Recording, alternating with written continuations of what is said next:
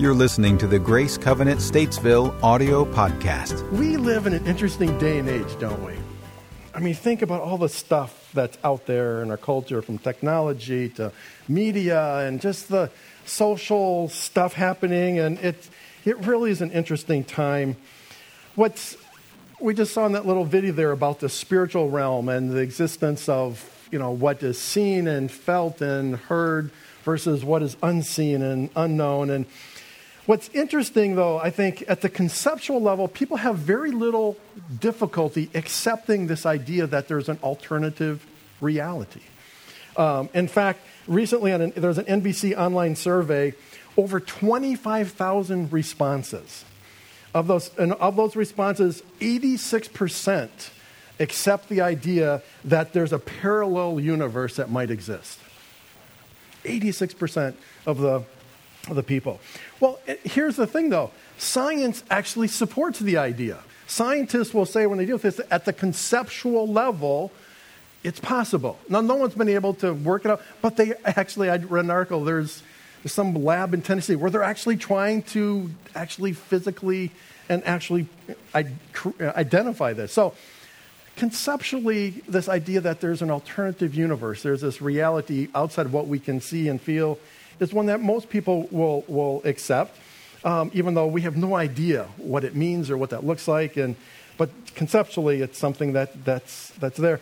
What is interesting, I find, though, as well, is that we historically have assigned a moral lens over that reality. And that we see it in the movies like The Matrix, where there is definitely a good and evil. It's not just a scientific type of thing, but there's good and evil at play there. Those of us who are Lord of the Rings fans, the cosmic struggle between good and evil and what is seen and what is felt and what is unknown and unseen, and just that whole thing. Even you think of some of us who might be older, some of the TV shows like Touched by an Angel, Highway to Heaven. Was that Michael Landon was in that one there? So again, I'm showing my age, but even more recently, Stranger Things, or God Friended Me, or even The Good Place, which is a few episodes in, realize it's not a good place. So it was a bit of irony there. See, here's the thing. From almost the beginning of human existence, we've looked to the spiritual realm, to spiritual forces to influence the world. I mean, almost from the very beginning, that's been part of our identity, part of what we do. Now, there was a period of time that usually, if you're a fan of history, from the Renaissance, usually to the 14, 15, 1600s, getting into, more of the Industrial Revolution time, where we thought that if we could explain it, well, then it must mean that God doesn't exist. And so there was this anti-rejection of God, but actually, now that we're in a postmodern era, and we're getting into subatomic types of things at the molecular level, and you realize, holy smokes, the complexity of all that's there, the idea that this is all just kind of random and arbitrary, it takes more faith to believe that than it does that somehow that there's some order to that. And so even in our day and age, there's this idea of good and evil, of spiritual realm that exists outside of what we can think and feel. What is interesting as well is that the Bible talks about this very clearly. There's no doubt as to what position the Bible takes in this whole conversation. The Bible wholeheartedly supports the reality of existence beyond what we can see and beyond what we can touch. The Bible, though, is unique in that it actually portrays this reality as not just a passive existence, but that there's an intentionality of the spiritual forces at work. Jesus warned us, Paul warned us, throughout Scripture we're warned that as we walk out our life in Christ, we must be aware that we have an adversary that wants to distract us, to deceive us, and destroy us. The Bible is really clear about that. There's no mystery. 1 Peter 5, be self-controlled and alert. Your enemy, the devil, prowls.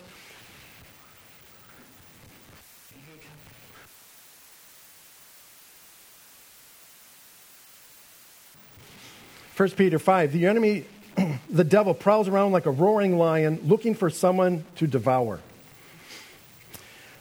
Christ followers, we're daily engaged in a spiritual conflict. But we must know that we fight from victory. We're not fighting for victory. We'll talk about that here a little bit more. Satan has been defeated through the cross. Now, if you've been here for the last few weeks, you know that we're in a study of Ephesians. We've been looking at this book, the 6 chapters that are there. The first 3 chapters, Paul talks about what? Yes, this is a quiz. What's Paul talking about the first 3 chapters?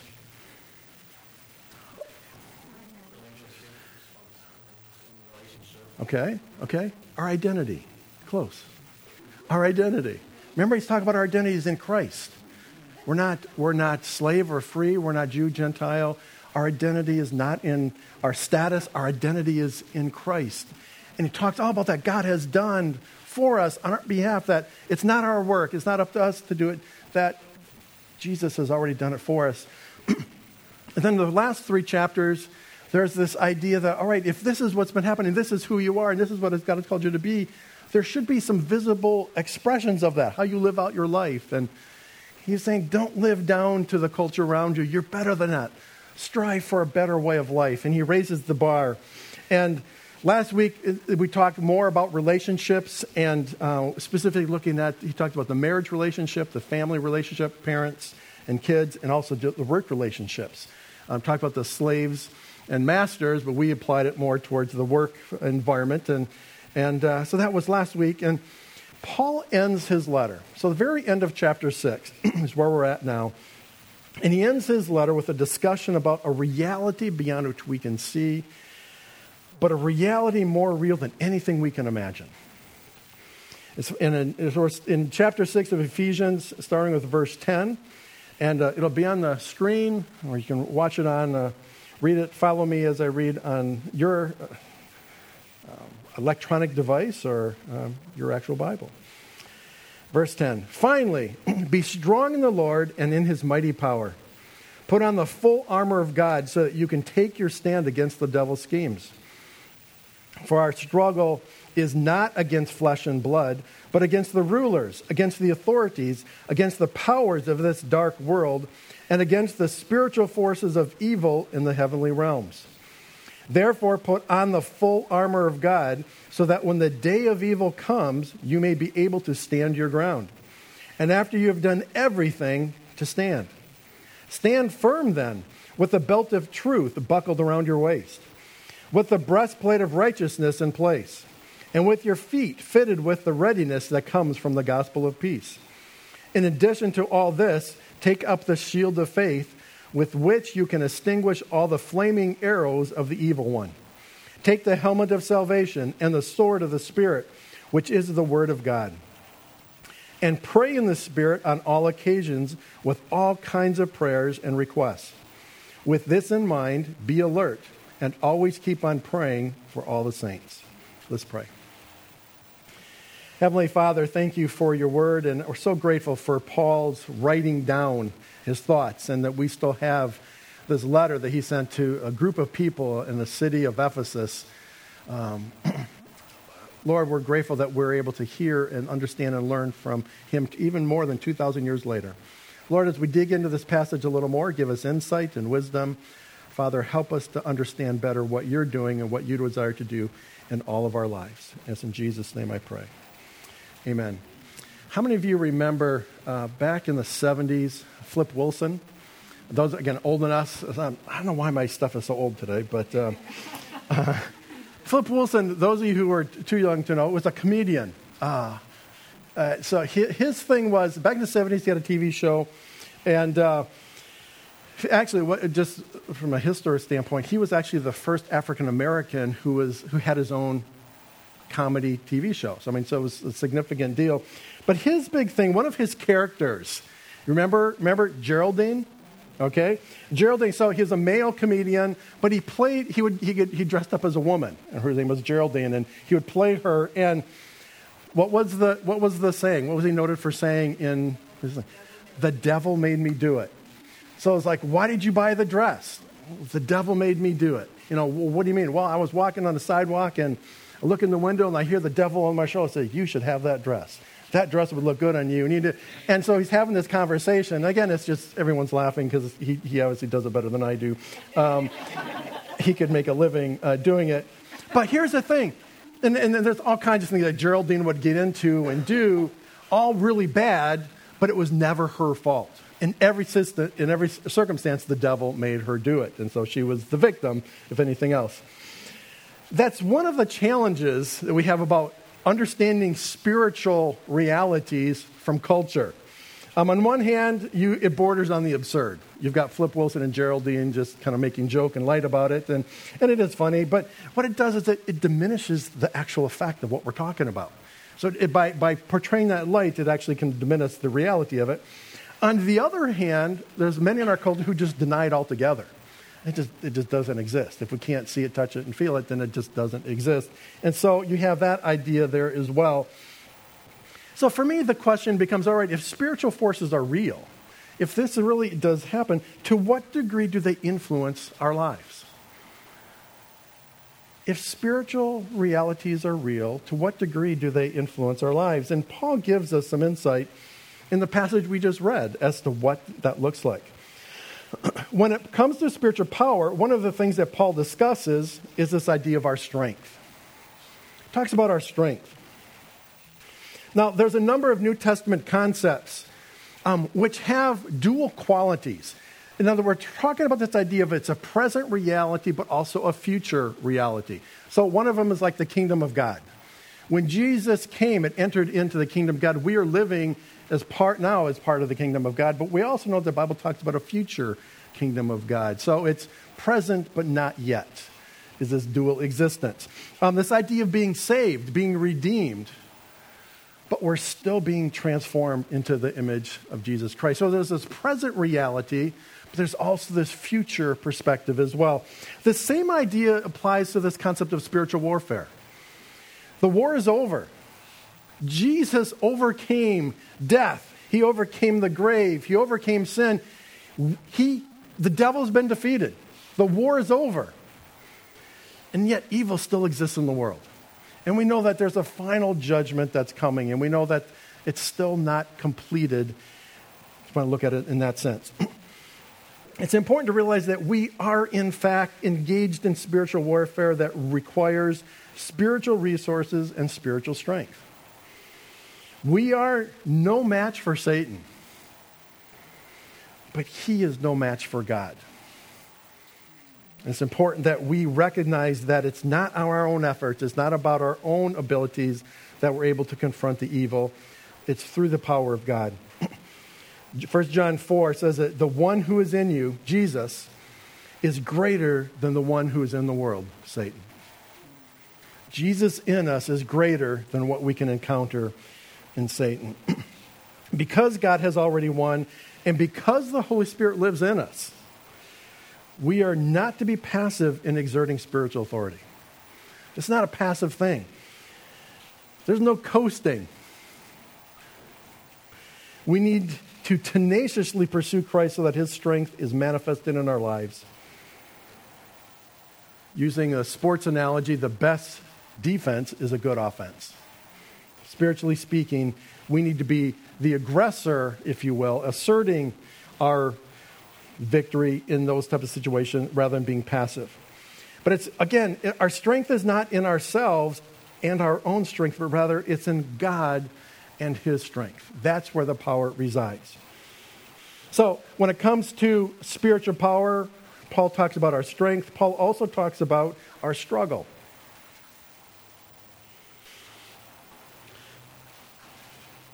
And then from verses 11 and 12 and then beyond for the rest of it, he starts talking about this idea of armor. Why is it you think Paul uses the analogy of armor? I mean, he's writing to a church group, Christ followers. He's using this metaphor of armor thing. So the reality is that if you have to think back in that time in history, who was in power at that point in time? Rome. So all that whole region was conquered territory. Roman soldiers, Roman patrols, Roman armies were everywhere. And so everyone knew exactly what he was talking about. They understood the analogy because they understood the Roman soldier. They understood how that whole thing was working.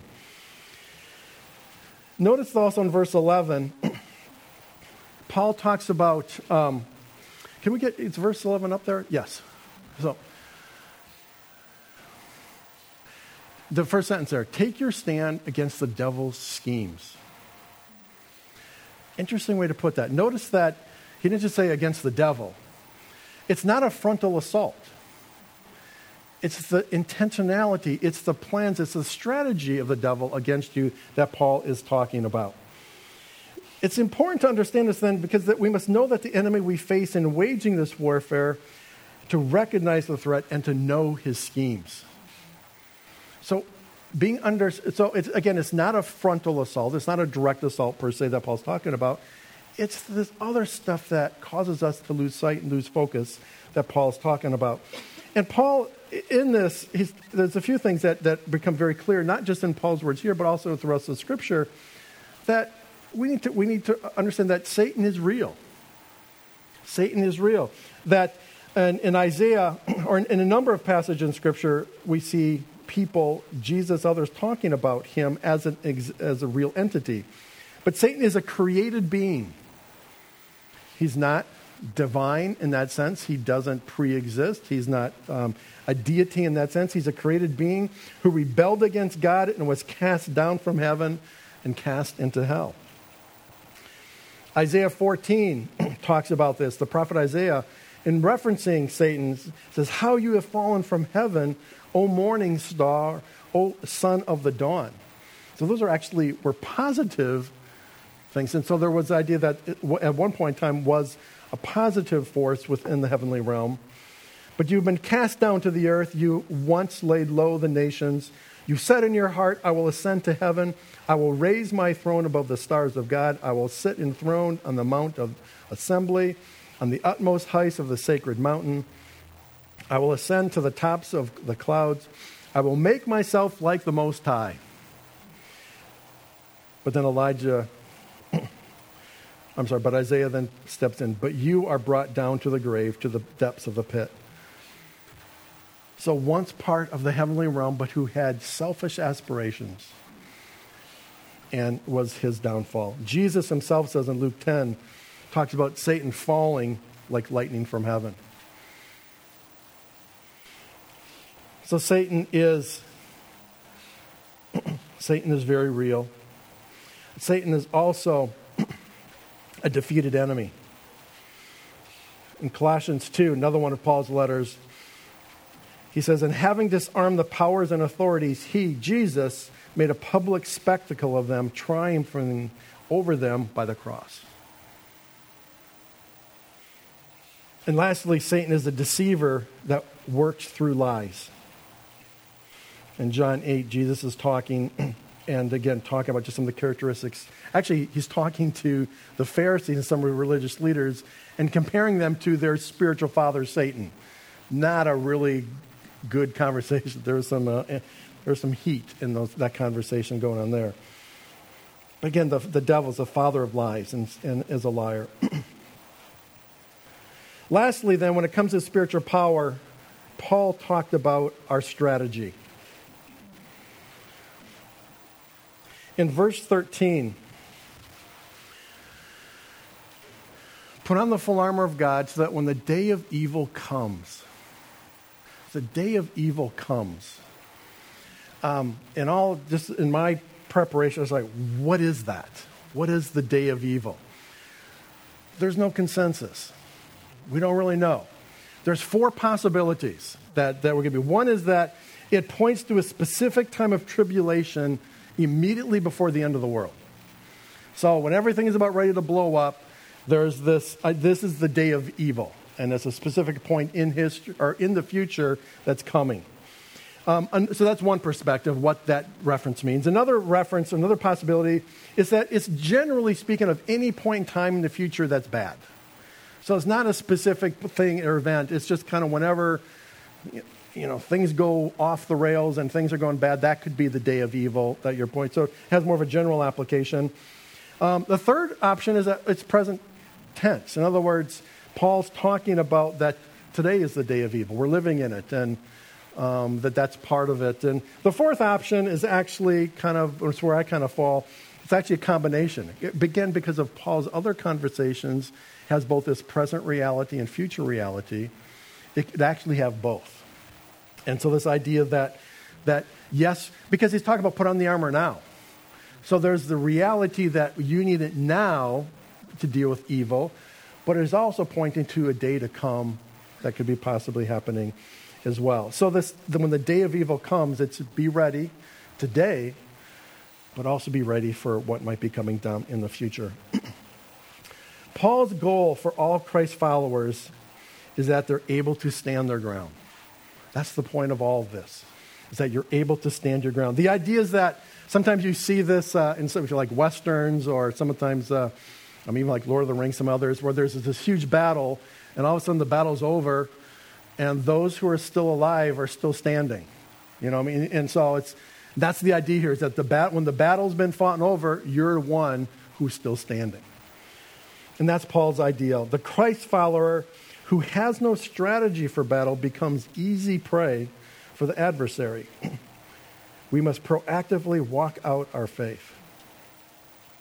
And then, which is a common passage for many, Paul identifies 6 tools, or 6 weapons, if you will, that we need to protect ourselves. He talks about the belt of truth. He talks about the breastplate of righteousness, the shoes of the gospel of peace, the shield of faith, the helmet of salvation, and the sword of the Spirit, which is the word of God.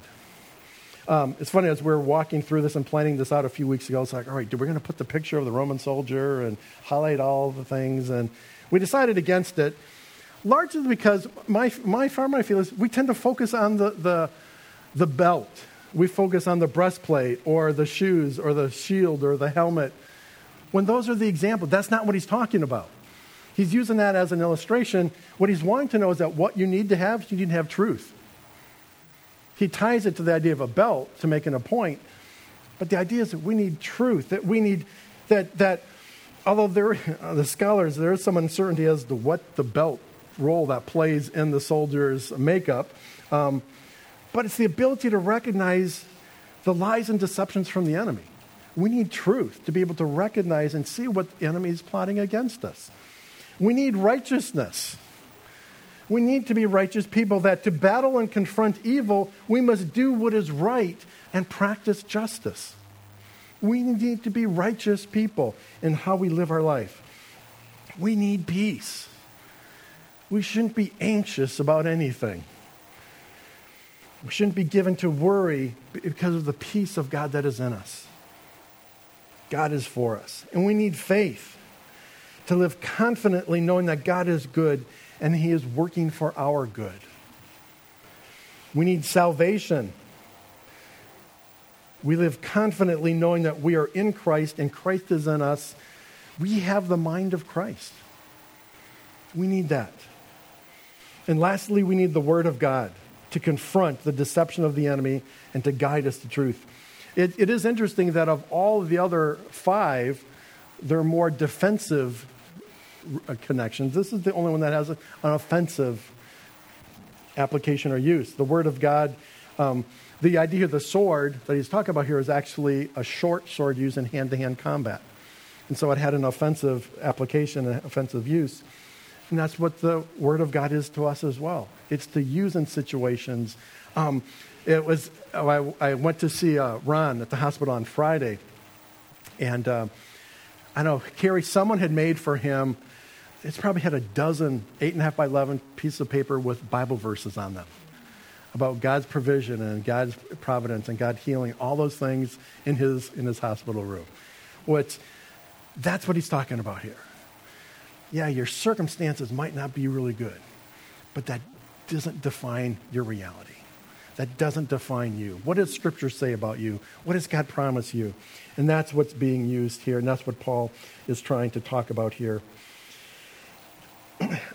Yesterday, I spent a good part of the afternoon putting up an external antenna for everything. So we got rid of the cable box here a few years ago, and since we moved into our house a little over a year ago now, actually not quite a year, we're coming up in a year, And we've had just one of those internal antennas that we use.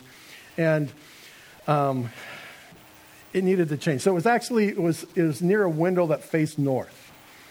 And, sometimes channels would come in, some did come only on certain days. And, it was very inconsistent and very frustrating at times. And so we've been talking about this for a while. And so I have a tree that's in the back of our house, near the house.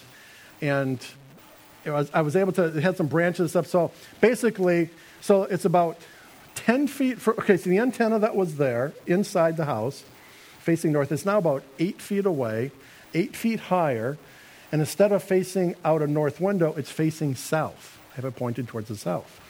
And so all this stuff, getting it wired and getting it into the house, and it took a few hours to get it all together. And you plug it in and turn it on, and it worked. That was the big thing. But we've got probably 36 more channels now than we used to have. Simply because it's 8 feet away, about 8 feet higher, and facing south instead of north. It's just tuned to the airwaves differently. And as I was thinking about this whole idea of spiritual warfare, I realized that's really what Paul's talking about here. He's saying, folks, it's out there. The airwaves are full of all the signals. You just need to tune your antenna a little bit and be a little bit more perceptive and recognize what's going on. And be prepared for that and be aware of what's happening, because it is there and it is affecting your life. The fact that you're not paying attention to it doesn't change the fact that it is there and it is doing that. Paul doesn't say that we need to put on the armor if the day of evil comes. But he tells us when the day of evil comes. Soldiers, what do they do when they know they're going into battle? They train, they prepare over and over and over again to be ready for when that day comes. And so it should be with us.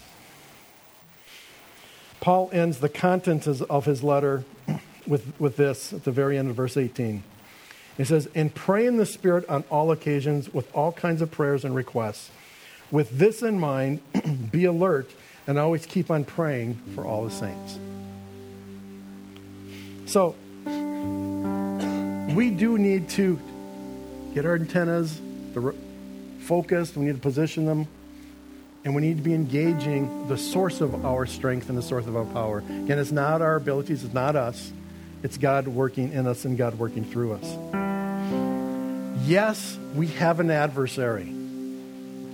And no, it's not like Philip Wilson. It's not just kind of this thing who's making us buy dresses and buying things. And there's an adversary that he means us harm. Scripture is very clear. He means us harm. However, we do not need to live in fear. I love Romans 8. Paul is talking to another group of Christ followers, and he says this: "No, in all these things we are more than conquerors through him who loved us. For I am convinced that neither death nor life, neither angels or demons, neither the present or the future, nor any powers, neither height or depth, neither anything else in all creation will be able to separate us from the love of God that is in Christ Jesus our Lord." Nothing can separate us from the love of God. Let's pray. Heavenly Father, thank you for these words from Paul about the realities of spiritual forces. Lord, even though we don't see them, we don't often recognize them, Lord, that doesn't alter the fact that they do exist. And Lord, as followers of Jesus, we look to your word as how to understand and think about these things. So Lord, I pray that you would guide our thoughts, guide Lord, the way we just process this kind of thing. Lord, my prayer is that if there's any here who are being attacked by the enemy, that you would give them Lord, the resources they need, whether it's the verse, it's the scripture, whether it's just the recognition of what's happening and be able to stand and say, no more. This is not, you're no longer going to be able to do this. I'm a child of the King. This is not up for debate. You need to leave. Lord, maybe those kind of conversations need to happen. Father, some of us, I think, may just need to tune our antennas, our spiritual antennas, to a different frequency. Change the direction a bit and just pay a little bit better attention. Father, we do this not because we're afraid, not because we feel like there's something insufficient about us, but it's because we want to be, Lord, everything that you have made us to be. We want to live in freedom. We want to live in peace. We want to live, Lord God, the life you've called us to live. That even though there's this enemy, this adversary working against us, Father, we do not have to accept it. We do not have to live under his influence. So, Father, may this day be the day for some to be delivered. This day be the day that they are set free. Lord, and may all of us walk in the hope with the expectation that we are victorious, that regardless of the forces against us, you have already won the battle. And Father, because you are in us, we also are victorious in the battles that we fight.